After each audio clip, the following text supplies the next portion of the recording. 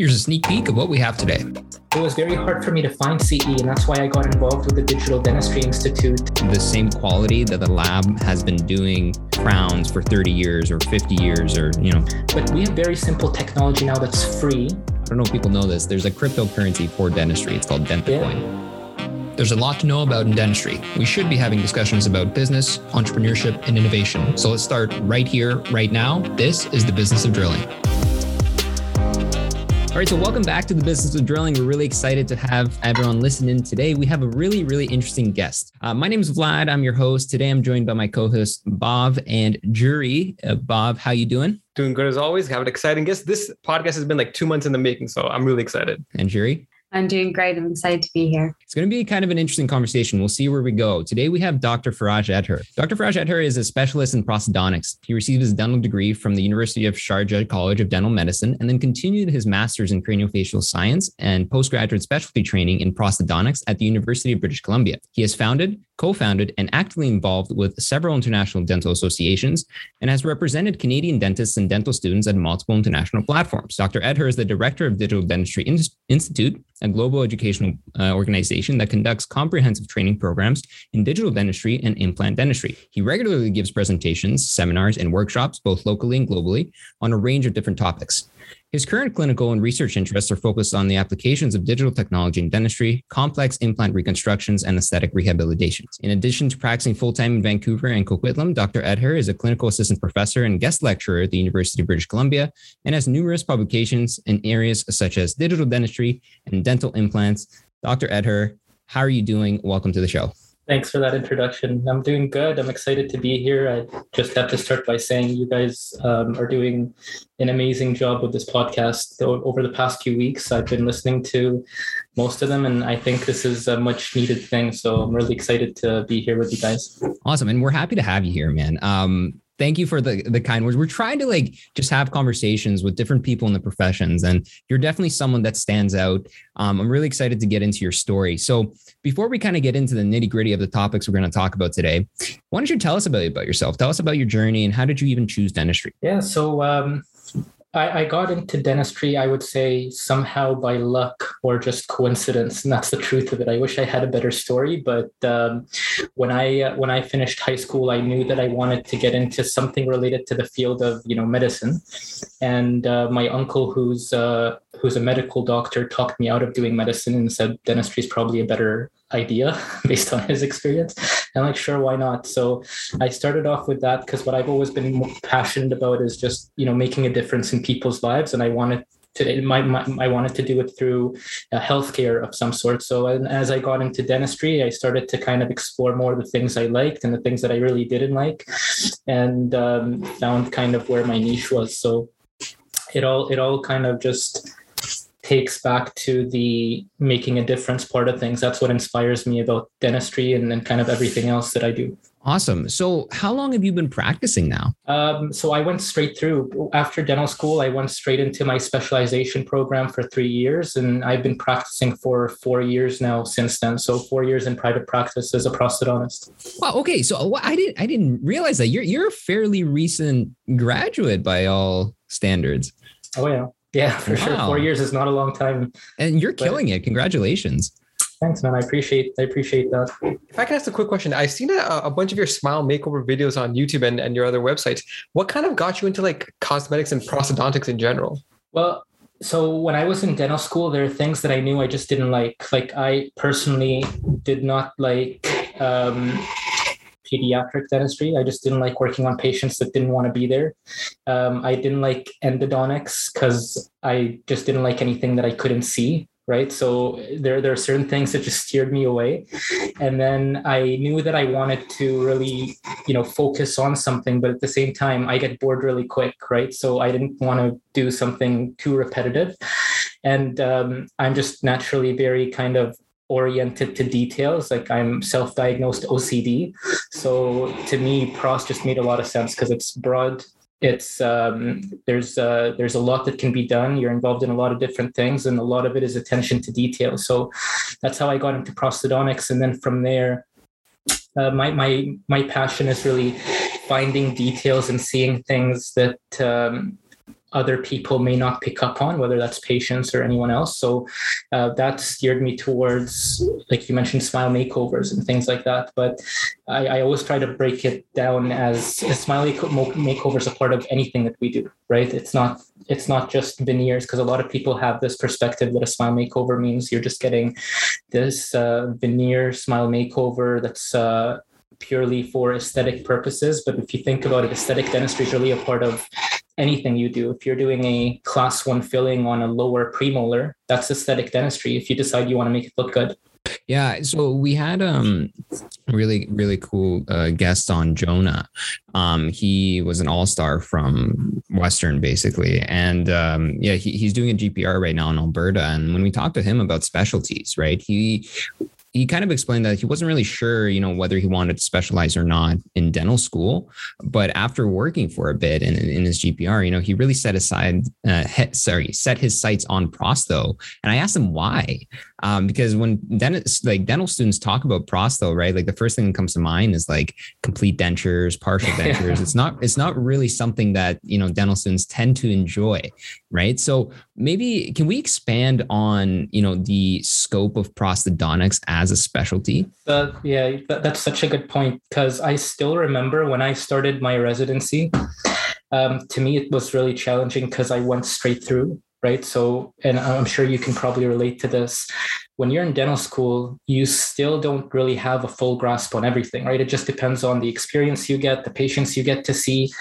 So, the fact that I went straight through, which, may not be the smartest idea, I still advise people and say, maybe it is a good idea to get a couple of years or at least a few years of experience and get to know what you like and what you don't like before jumping into something.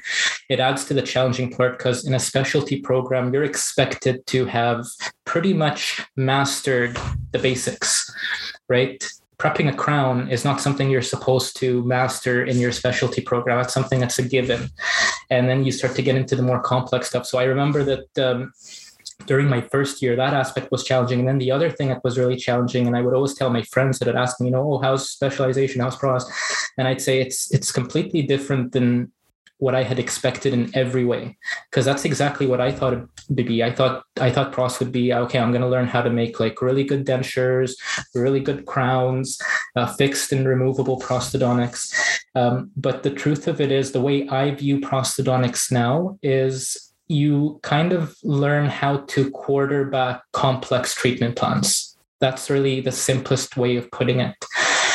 Being able to tie together a variety of different factors for a patient, and then come up with a usually multidisciplinary treatment plan to be able to fulfill their needs and expectations. That to me is really what PROS is about. So being able to look at the bigger picture, come up with a plan, bring whoever needs to be involved to get them involved.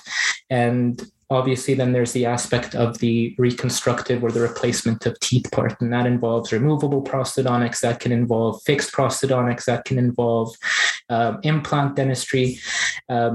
So the scope of prosthodontics itself is really understanding the larger picture, which means having a good understanding of what ortho can do, having a good understanding of what endo can do, having a good understanding of what a periodontist can do, and then being able to tie it all together. But then the actual work aspect of things can range from anything from, biomimetic dentistry, which is a big part of where dentistry is headed, right? Where we're able to preserve teeth, preserve enamel, preserve what the patient's already got and build to that. So that comes through veneers, it comes through inlays, it comes via onlays. And then you've got your fixed prosthodontics, how to tie it all together for more complex treatments like changing patients' vertical dimension, how to then take a look at it from also the patient's perspective and be able to realize the aesthetic outcomes that they want. And then that scope expands to, well, sometimes we're using implants for replacing all teeth, implants for replacing one tooth. So the scope's really huge when it comes to prosthodontics, which to me is what makes it exciting and also ever changing, right? So it's a constant thing where things are changing very quickly, and with technology, which I'm sure we'll talk about, it just makes it even more exciting because it's also adding a layer of predictability that, in my opinion, just never existed before. There was a lot of guesswork that was done when it comes to the planning and taking a look at the bigger picture, and technology has been able to reduce that guesswork and just make it more predictable, more consistently for all parties involved, ourselves, patients, colleagues, labs, and everyone else. Okay, that's really cool. See, I didn't even think about it like that. Right. But that seems exciting. So you're involved in a number of different things. You do practice clinically quite heavily, right? So if you were to say summarize a day in life of a prosthodontist, right? What does your clinical schedule look like? Is it something that's similar to, what a general dentist schedule looks like? Or is it focused on, fewer patients per day, higher quality of treatments? Like what's going on there? It actually ranges quite a bit because I have a lot of friends that are also prosthodontists, and I talk to them and I realize that it can really vary. I can share with you kind of what my schedule is like, because what I've really focused on, and most of my referrals and most of my patients that come to see me are usually coming to see me for usually what we call full mouth reconstructions, right? So whether that's on implants or on teeth or smile makeovers, but it's something that's more complex where we're usually talking 10 units, 20 units, 26 units, who knows? So for me, my schedule normally looks like a morning of long appointments. Usually I'm prepping teeth or placing implants, surgery, restoring implants. So there's that sort of thing in the morning where I'll typically see one or two patients. And then the afternoon is where you do consults and records and checks and that sort of thing. So it's quite different than a general dentist schedule, because usually that's on 1 hour or half hour intervals. Whereas it's very, very normal for me to have a patient for 4 to 6 hours on a daily basis. So these longer appointments. But again, I wouldn't say that's typical, because I know there's a lot of other prosthodontists that kind of practice in a different way. But to me, that's actually the way I enjoy it the most. And we were talking about kind of gaming before, or other things that you do. And I'm sure everyone can relate in some way to this, but there are certain things you do where you can kind of really get in the zone, right? And you really zone in and everything else just fades away. So to me, that's what these longer appointments allow me to do, because then we're able to really just zone in. I'm not worried about doing a hygiene check. I'm not worried about getting up and seeing another patient for restoration. That one patient has my undivided attention, and it allows you to really start to point out and pick up on really, really small details, which to me is kind of what makes it the most interesting. So definitely less patients, longer appointments, and more specific kind of consultations to the things that we're doing because of the referrals that come in. Awesome. If I can ask a quick follow-up question, you mentioned about your digital dentistry and how the workflow has become so much more predictable. How has digital dentistry provided some challenges for you? That's a good question. Have you guys used any digital dentistry so far? Like in clinic, do you have intraoral scanners or something that you've gotten to play around with, or has a company come in and brought something for you to try to scan, or no? Not yet, but we do have intraoral cameras. Oh, okay. Well, yeah. So you will at some point. And the challenge that comes with digital dentistry is usually, I kind of say, false expectations. That's the major challenge that people face when they try to get into these technologies.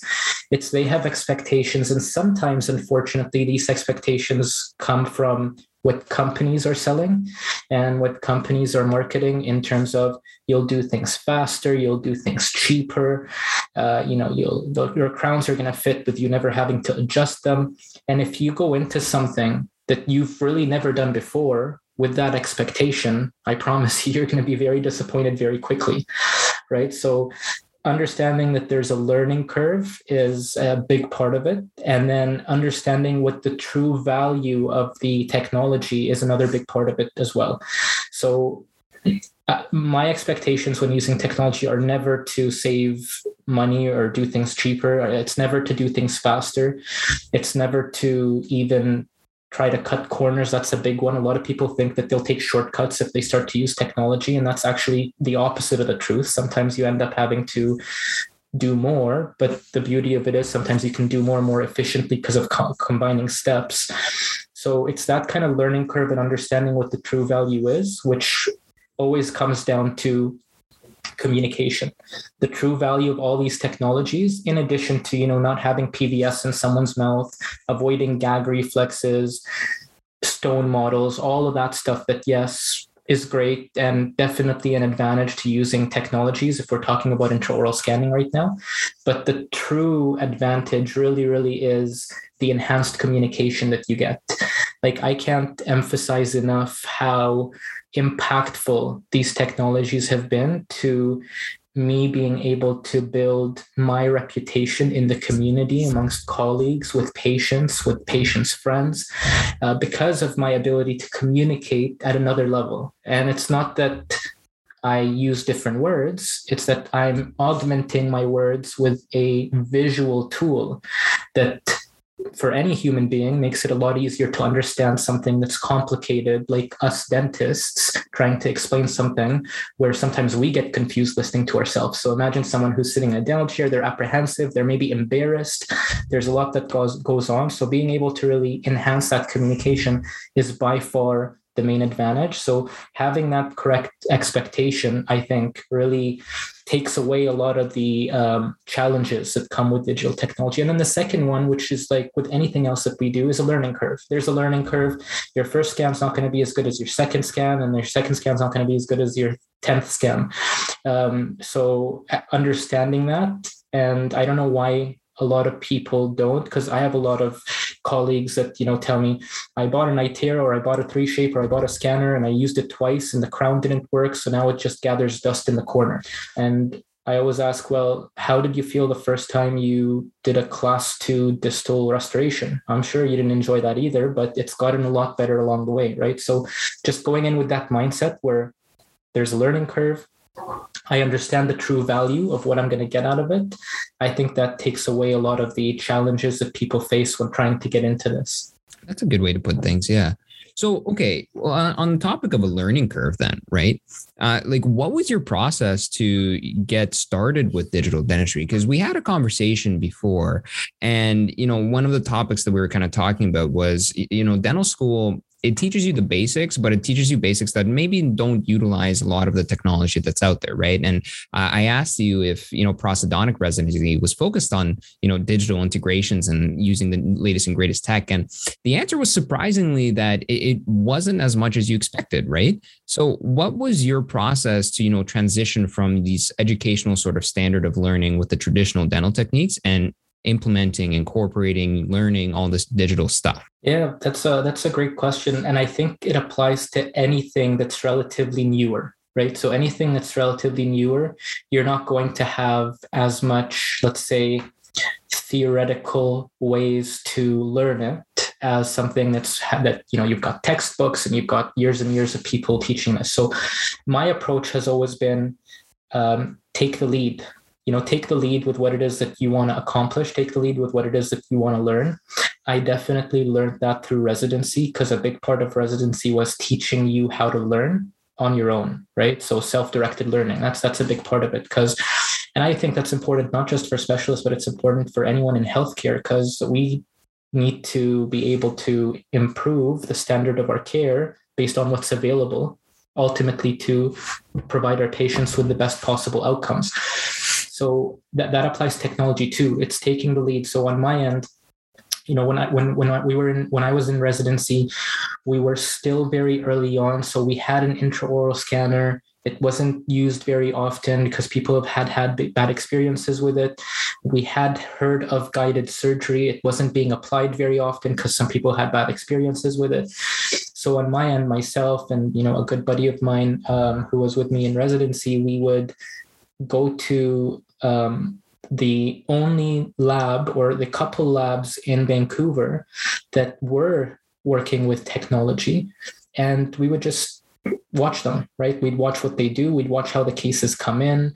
We'd watch how that technology integrates, because a large part of the technology is actually in the lab aspect of things. And then the way it kind of worked out is, again, we took the lead. We talked to one of the labs and we agreed that they would sponsor UBC with an intraoral scanner. And it was a win-win situation because we worked it out in a way where any case that was sent using the scanner would go to their lab. So, right, they got the business of anyone using the scanner in UBC. So again, just being proactive, right, and coming up with ways to open up opportunities for you to get experience with the things that you want to get experience in. I had the option of choosing the topic for my master's thesis. So, a lot of times, prosthodontics would focus on biomaterials, like testing out materials and things like that. I was really passionate, and I could really see a trend where I knew that the future was going to be in technology. So I made sure that my thesis project was focused on intraoral scanners, because then that gave me a very good reason to really dig deep into the literature, really get a very good understanding of the core of what these technologies are.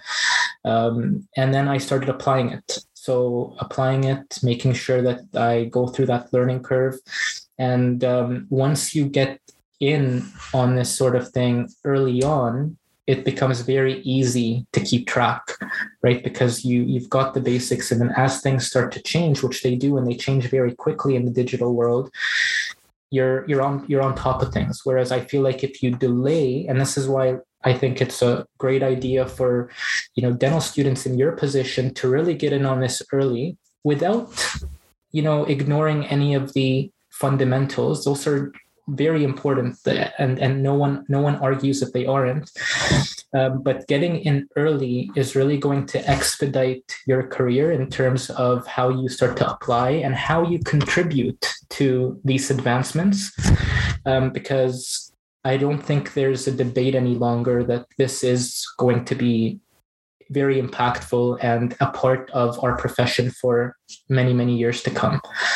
So that would be kind of my advice, and that's what I did. It's being proactive and just ensuring that you position yourself in a way where you're able to overcome any obstacles that may be hindering you from being able to do what you clearly see is going to impact the way that we treat our patients and ultimately what you're going to be doing for your career, right? And so getting started on that, you would go through what, like CE basically? Like you just... It was very hard for me to find CE, and that's why I got involved with the Digital Dentistry Institute, and that's why we do what we do, right? And that's why I started the BC Dental Study Club, which is now like the largest study club in Canada, because we focus on these sorts of things. Because again, something that's new, it's very hard to find really good resources. A lot of the resources out there were companies, and that's really useful. That's another way that I learned a lot, right? I'd talk to companies, I'd have them come in and show us scanners, but you have to take obviously all that with a grain of salt, and you have to come up with your own conclusions to things. So CE was challenging. Now, luckily, there's a few options out there that do provide comprehensive CE that's very evidence-based as opposed to manufacturer-based. And so that's a good thing. But at the time, it's challenging. It's challenging to find, and the same applies to literature, right? Like that's still a challenge, because if you think about it, if you want to read an article, that article was probably written, at least a few years before it was published or it was studied. If it's actual research takes years to do.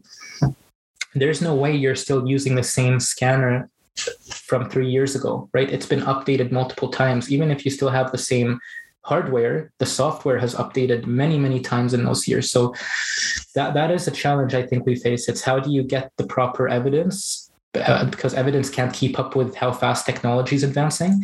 And then how do you get the proper education? Because universities are finding it very challenging to really implement this stuff. Understandably so. It's a large investment. There's already a lot on the curriculum. And then CE, I think we're starting to see improvements there. But a lot of this stuff is self-driven. Like you can learn it. You can find videos on YouTube. You can get the basics, and then you can start to do it. It's different than if you were doing surgery, for example. Surgery is invasive. You don't want to screw up surgery. It's okay if you screw up a digital impression, right? Worst case scenario, you're going to have to take another impression. So thinking of it from that perspective is also important. Whereas guided surgery, for example, if you're doing guided surgery, that's another big aspect to digital technology. And that's something like every surgery I do is now guided surgery. There is good CE out there. So I definitely did take CE to do that. Because again, that's something where you do want to feel pretty confident and competent before you start applying on patients, because that's an irreversible thing. Do you find there to be a little bit of a divide in the prosthodontic community in terms of adopting these technologies and stuff? Because I remember like around 2 weeks ago, I was talking to a prosthodontist, and he seemed to be a bit more on the hesitant side in terms of adopting these digital technologies. And I think his exact words were, oftentimes they overpromise and underdeliver. And maybe he's just at a different point in his learning as like a prosthodontist. But what are your thoughts on that? Do you find like a little bit of a juxtaposition in terms of if people want to do digital or not? Absolutely. I mean, I think that ties back perfectly to what I was saying earlier, which is false expectations, right? Over-promising, under-delivering. The big part of that is probably the over-promising and not the under-delivering, right? So if your expectations are very different than reality, then you'll find a disconnect and you'll be disappointed. And I think, like I said, a big part of that is how these technologies are sold to dentists. That being said, on my end, there is a divide. There definitely is a divide. There are people who say, no, this slows me down. Technology can slow me down. And I understand that and I respect that. And it's not for everyone, right? But I think what we can't debate any longer, because there's evidence and we all practice evidence-based dentistry. There's evidence that shows that guided surgery is more accurate than freehand surgery. And there's evidence that shows that experienced freehand surgery is still not as accurate as guided surgery. So the argument of, well, I've been doing this for 20 years doesn't apply. Yes, you're great and you've done 100,000 cases and they've worked just fine. That doesn't mean that we can't constantly improve. So in my opinion, and this is a quote that I actually add to every presentation I give, change is never painful. It's the resistance to change that's painful, right? So just because we're saying something is good does not mean that what we've been doing is bad. And I feel like that's sometimes where the resistance comes from. It's like, no, I've been doing it just fine.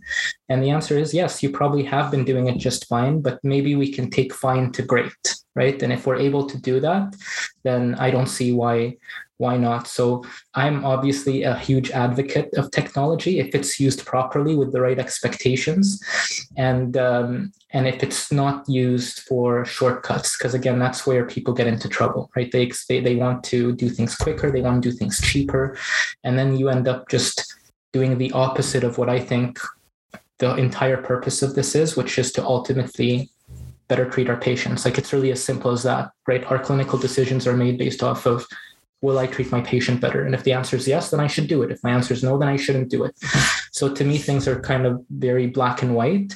And technology has proven through evidence and through literature that it's in the white zone, where it does allow us to treat our patients better. You're quite involved in like CE, and you have a kind of an insight into, the early stages of, someone's career. How important do you think it is to, adopt digital dentistry early on? I think it's important, kind of like what you were saying. When you adopt these kinds of practices and get involved and kind of even get involved with the dialogue early on, it kind of spearheads your career in the sense that, you're doing it early on. But I wanted to ask you, what do you think the biggest barrier is for practitioners adopting digital dentistry into their practice and into the way that they do dentistry?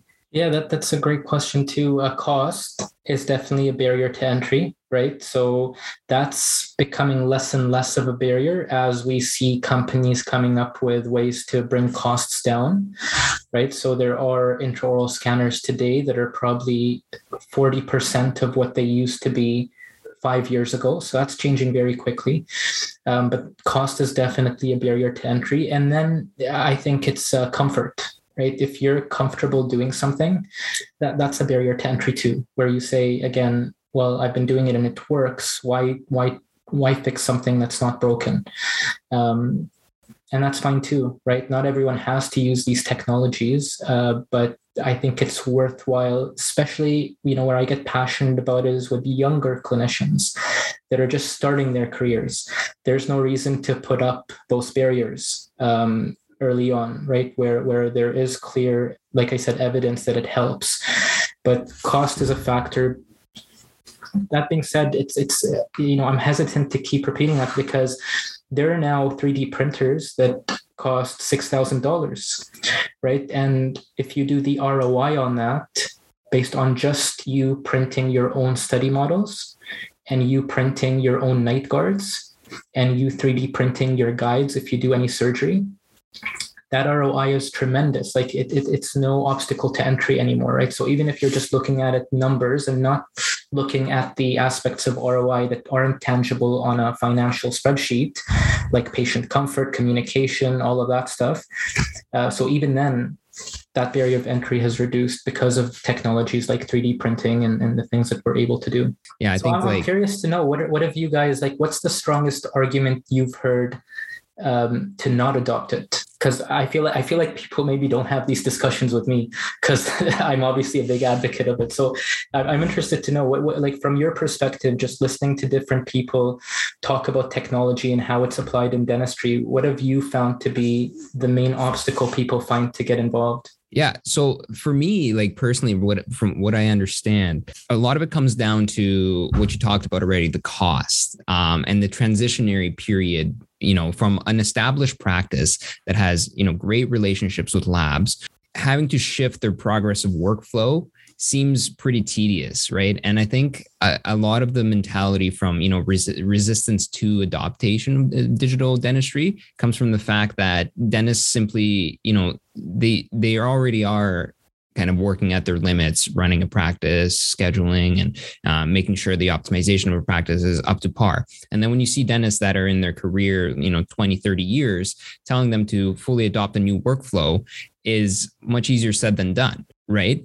And so one of the best arguments that I've heard to counter digital dentistry was, there's a lot of buzz around like CAD/CAM and milling machines, right? And having same day crowns.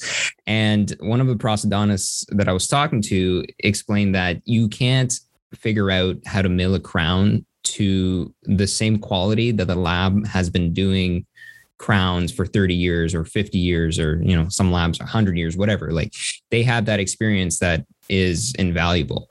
Right. And they can fix things for you, and they can adapt things for you on, say, a prep that's not, perfect, or needs some sort of issue that needs to be resolved. The lab handles that initially. And then the other aspect to that too is labs begin to adopt digital dentistry a lot sooner than the clinics themselves, right? And so it transitions into the clinicians being like, okay, well, why do I have to invest? The lab does it anyways. So what's your opinion on that? Like, if someone were to say, I don't want to change, how do you counter? No, I completely understand. And, the thing that comes to mind when I hear you explain what you've explained is defining, and I think that's important, defining what we mean when we talk about digital dentistry, right? Because that's a big part of it. Digital dentistry, when I say digital dentistry and that, it's something that everyone will implement, I'm not talking about same day milling. I'm not talking about same day restorations. I'm not even talking about intraoral scanning, right? So that argument I'm on board with. I don't do same day dentistry, right? So I'm not a big believer of same day dentistry and chairside milling for the exact same reasons that you've talked about, which is I'm not going to do it as well as someone who's dedicated to doing 100 of these every single day. And I'm not a big fan of shortcuts. Like, I don't see the value of giving someone a crown the same day when I could potentially give them a crown of slightly superior quality with them waiting 2 weeks, right? So to me, that's not something that fits into my scope of practice.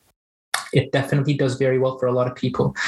But that takes us back to, okay, then what do we mean by digital dentistry? If we're not talking about milling, if we're not talking about intraoral scanning, to me, when I say digital dentistry, it's really the application of any technology in dentistry. Digital radiographs are digital dentistry, right? And can anyone really argue that digital radiographs are better for our patients than conventional radiographs? I think it's a hard argument to make, right? Understanding the radiation and everything else. So to me, digital charting is a part of digital dentistry. Having your charts organized on a software as opposed to paper charts where things get lost, that's to me is application of digital technology in dentistry, which is digital dentistry. But taking that a step back, let's use the example of a well-established practice. They've been doing what they do for 20 years. They have great relationships with labs. They don't really see the value in having an in-house mill machine or an in-house printer. I completely understand that.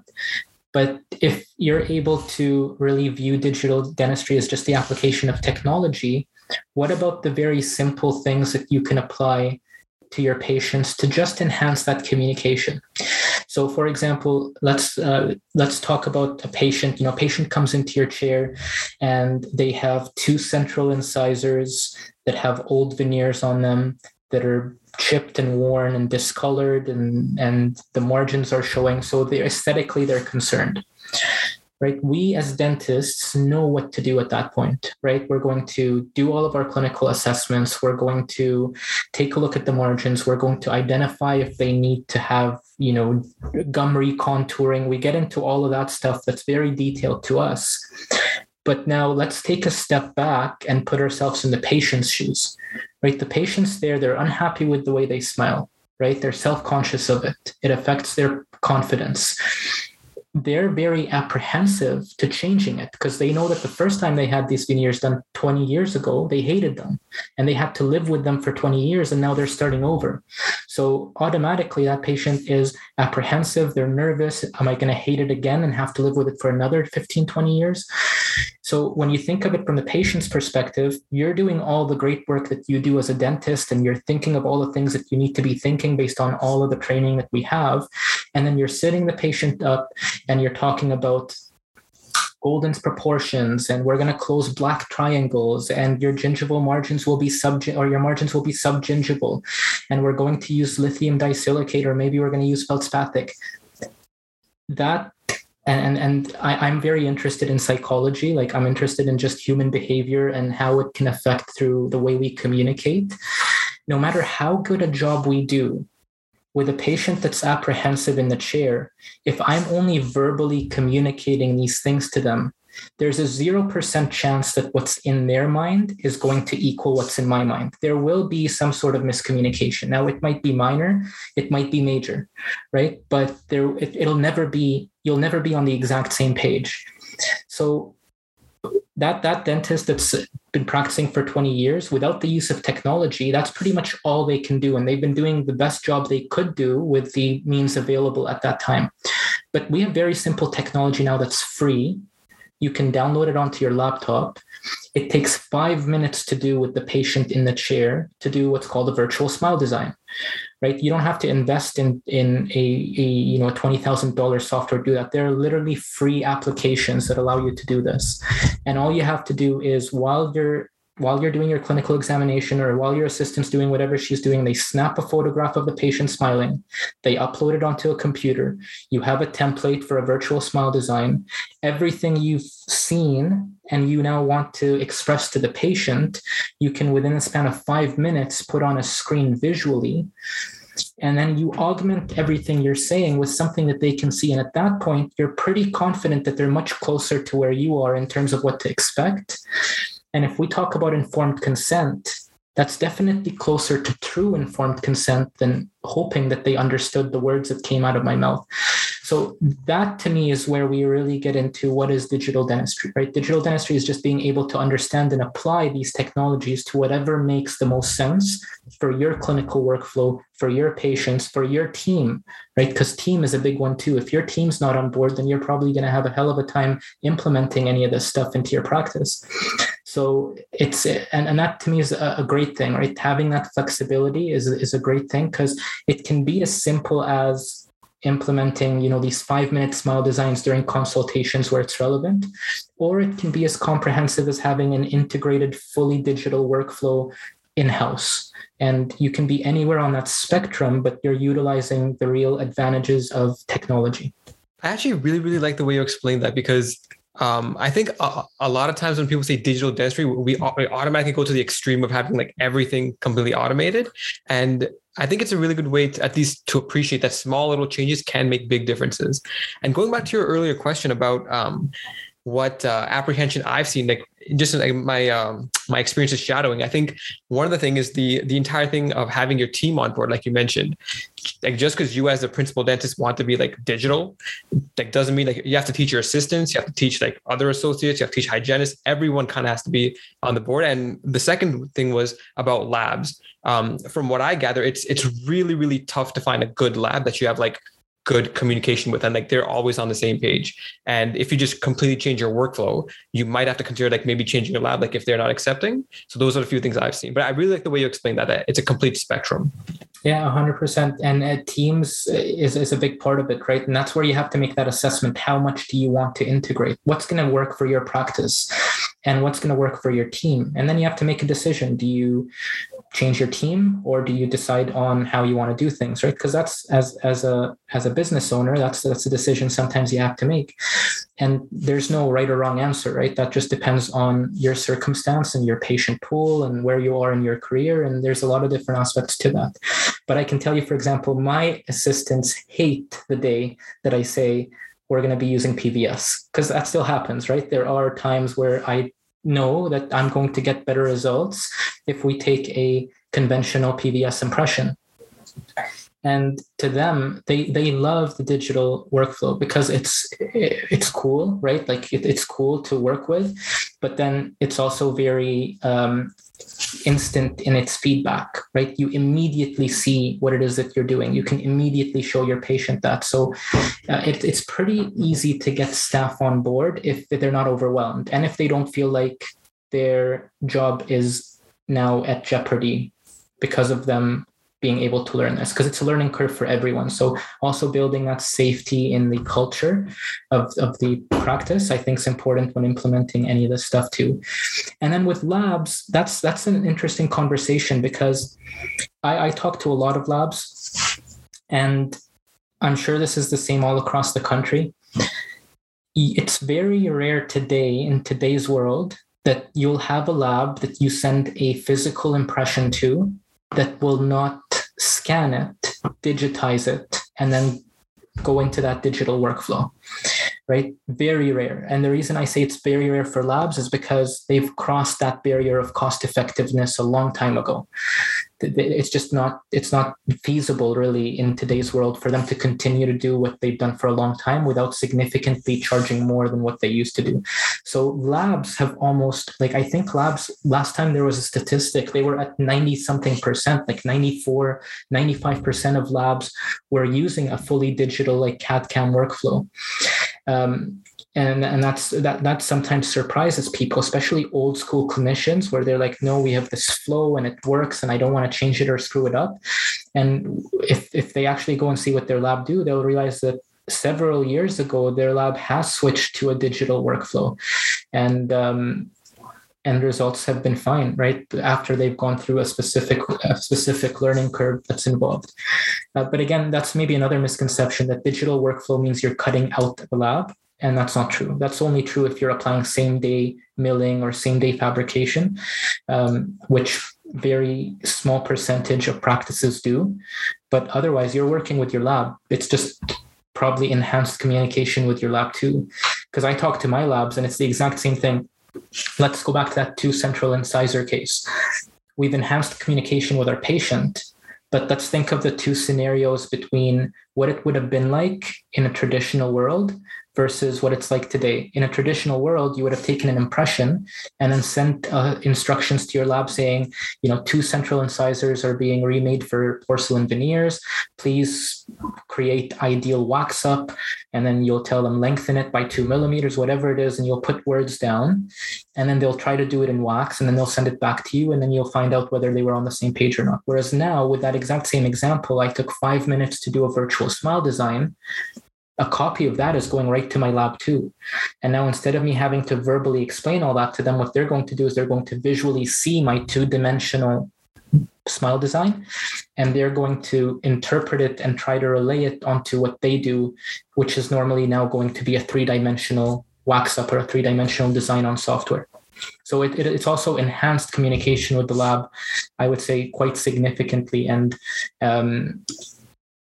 I'd be interested to know if there are any, more up-to-date stats on that. But I'm pretty sure we're over 90 something percent of labs now being digital. Why does that topic keep coming up everywhere? Communication. I feel like every conversation we have with someone, like the big learning point is like, it's so important to talk with patients, to talk with your staff, to talk with your labs, right? I don't know if Bob or Jury, like you guys can attest to this too. Like for me in clinic, right, it's hard to sort of express everything that's going on in my head when I talk about a certain procedure, right? Because to me, it's like, okay, I know what's going on. And then I find myself doing silly things like saying like, oh yeah, like your 3-4 is like, it needs to to come out. And the patient's like, what? Like, what's a 3-4 kind of thing, right?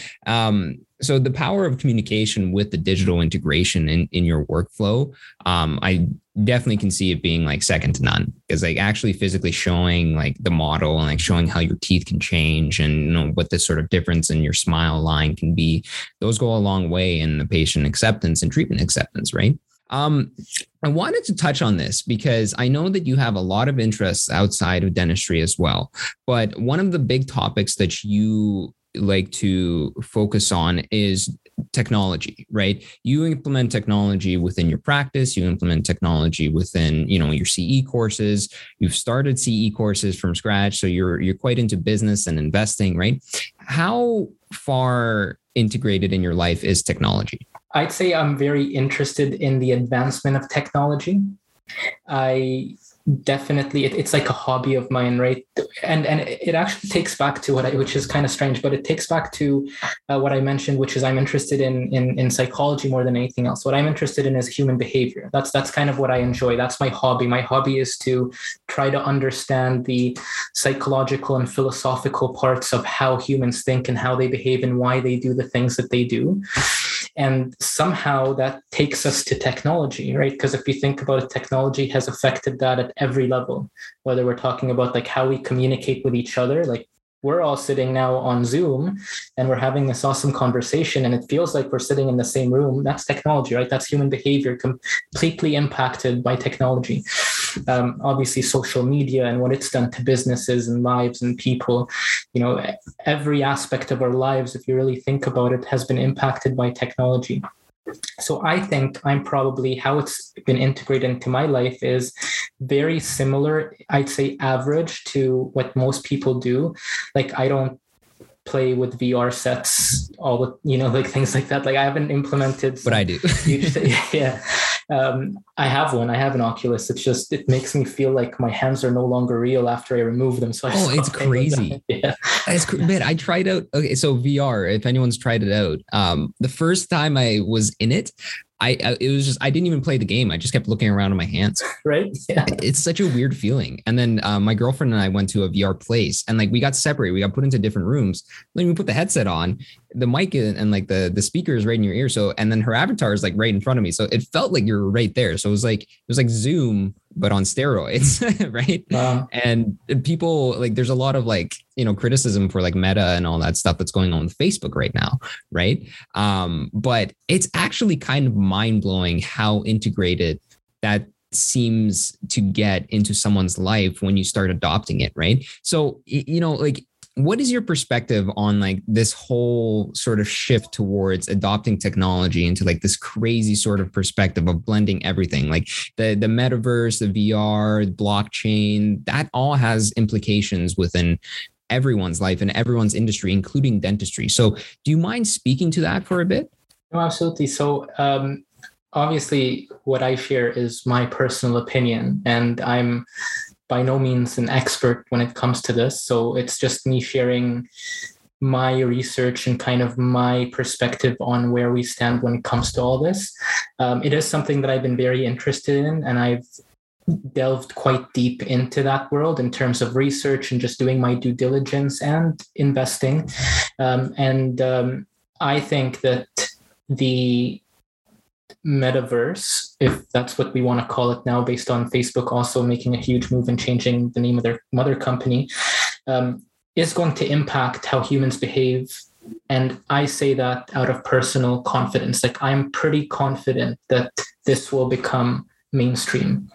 It's not going to become mainstream the way people think it'll be mainstream. It's going to mature significantly over time to become something that's a lot more impactful than what we see now with the applications that are there now.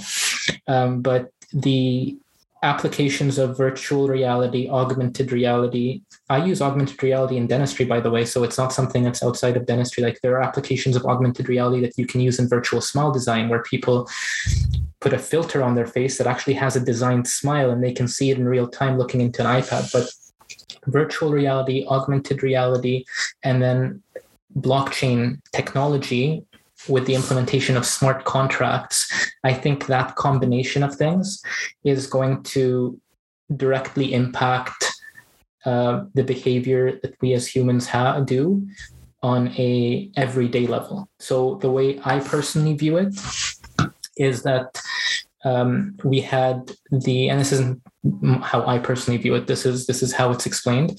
There was Web 1.0, which was the internet, right? The World Wide Web. And that definitely impacted human behavior significantly, right? It's changed the way we do almost everything. And then there was Web 2.0, which was the introduction of social media and being able to communicate in different ways. And that's definitely impacted everything we do as well. And this is being called now Web 3.0, which is blockchain technology, smart contracts, and the application of these things in a virtual world. And I think that when we look back at this in 10 years, it'll be normal. Just like, I don't know if I'm sure you probably do. If you remember when Facebook first came out, I know I was very, I used to make fun of people on Facebook. I'm like, why are people writing stuff on their walls? Like, this is like silly, right? And I'd make fun of it. And then one day, in embarrassment, I created my account, and ever since, right, that's just become life now. It's very rare for someone to have absolutely no contact with social media. Same with like things like Instagram, for example. Instagram, when it first came out, it used to be thought of as something for hipsters, right? Where people just post photos of their food and they put filters across it. And people were like, this will never be a real thing, right? Who's interested in scrolling through other people's meals all day? Because that's how it started. And then it matured over time. And now there are multi-million-dollar businesses that have impacted hundreds of thousands, if not millions of people's lives that were purely created on these platforms. So that's kind of how I view Web 3.0. It's a platform that's going to create the means for us to interact and behave and transact in a different way than what we were able to do in the past. Initially, it'll seem insignificant and silly and really niche and nerdy and whatever we want to call it, but then it'll mature very quickly because the fundamental technology is sound, and that's the main thing, in my opinion. It's that the fundamental technology is sound and revolutionary. It's hard to explain in a short period of time, but it's not a simple thing. Like, this is really something that is game changing, the technology that's there. Its applications now are really simple, but that'll definitely mature. And my expectation is within the next 5 to 7 years, talking about things like blockchain and NFTs will be as mainstream as us talking about Facebook and Instagram. And then implementing VR, AR into digital smile designs. That's a thing. But I think the really important question is, okay, when can I start paying for dental treatment with Bitcoin? Right? Well, is that ever going to be a thing? let me tell you this. If I were to open up an office today and I would accept cryptocurrency as a form of payment. That's just me. If it was legal, I'd have to do my due diligence and make sure that it's okay for me to do so, and that there's no regulations that prohibit me from doing it because of the fact that it's healthcare. I don't know. I haven't looked into it, but I personally would do it. So the answer is, when will it happen? When enough people decide that this is as valuable as current currency. And if you really dig deep into what current currency is, you realize that it's not that hard to find something that's as valuable, right? And that's where the entire concept. But there's going to be a very gradual shift in mainstream mindset when it comes to that. But I'm telling you, in a few months, you'll probably hear about a clinic accepting cryptocurrency, because I'd be more than happy to accept it because of me taking this gamble, or I'd call it an educated gamble, that there is a long-term chance, or I think it's a long-term thing. I don't think these things are going to go anywhere. It's funny you say that, because there's actually, like, if you Google dental clinics and cryptocurrency, there's like news stories of some dental clinics starting to accept cryptocurrency. Yeah. And what I wanted to share really quick was really funny. I don't know if people know this, there's a cryptocurrency for dentistry. It's called Dentacoin. Yeah. I looked into that. It did really poorly, though. I'm glad I never got into that. I was just going to say that the Dent coin was not that impressive to me, but to your point, Dr. Faraj, I think that's in terms of transactions in between, like one party to another party. I think that's already happened. There's been a bunch of athletes who have accepted their salaries in cryptocurrencies. I think the Houston Rockets, they really took a big step. The Staples Center now is going to be changed to crypto.com. UFC is sponsored by crypto.com. You can see these things coming. And I think if you look a few years down the line, I don't think it's too far to say that there's going to be a big change in the financial infrastructure. And I think that's what COVID has, if anything, really just propelled that with the amount of money they printed and, inflation and those kind of things hitting in the next few decades, at least when we're going to be in the workforce. It's going to be a big change. And I'm pretty excited. Yeah. I mean, let's take it a step further. The mayor, if I'm not mistaken, of New York has announced, or the prospective mayor of New York has announced that they will accept their salary in cryptocurrency. I think Bitcoin. You can fact check that, but I think it's either the mayor or the runner-up for mayor. They announced that they would accept it and that they are doing it to be on the leading edge of innovation. Right, that this is the way things are headed. But it's interesting because, like you said, it's so early on right now that you can be on the forefront of it, but also understanding that it's very high risk at this point, very high risk. And you only have to look back at history to understand how high risk it is. So if we go back to Web 1.0, the internet, the .com bubble, right? It's the exact same, at least in my opinion. It's the exact same because the fundamental technology of the internet was sound. Right? It was sound. The internet was revolutionary. It was going to change the way we behave. But then you get a lot of startups. You get everyone wanting to jump on the bandwagon and get involved early on and just take it home. So what ends up happening is you end up with a lot of supply, which reduces demand in comparison. And then you end up with a lot of projects that aren't really adding value. So that's exactly what happened with the .com bubble. Everyone came up with a .com project, right? And then and everyone invested. That was the problem. Everyone invested in the .com bubble. The reason being they did some research, or maybe they heard someone talk about it and they were convinced that, yeah, the internet's a big deal. I want to get in early on the internet, but they weren't educated enough, or they didn't take the time to maybe research enough the actual project that they were getting involved in. So when the internet bubble blew up, what happened is the majority of companies went to zero overnight. Right? They literally went to zero. They went bankrupt and they disappeared and they were never to be seen again. And the people who had invested millions and millions in those companies went to zero too, and they lost everything. But then out of that bubble, you had companies like Facebook, you had companies like Google, you had companies like Amazon. You had a select few companies that not only were using the internet, which was fundamentally good technology, but they were using it for something that truly was valuable and truly had value for society. And those are the companies that took off. So I believe that it's going to be the exact same with blockchain technology. Right now, there's thousands of NFT projects, for example, and NFT projects are pretty much just they're smart contracts on the blockchain, and you have thousands and thousands of them. And I think that eventually what will happen is they'll go to zero, except for a select few that will take off. So the reason I say that is it's nice to want to jump on early, but you have to jump on early understanding that it's high risk, because over 90% of these things will fail because it is so early on.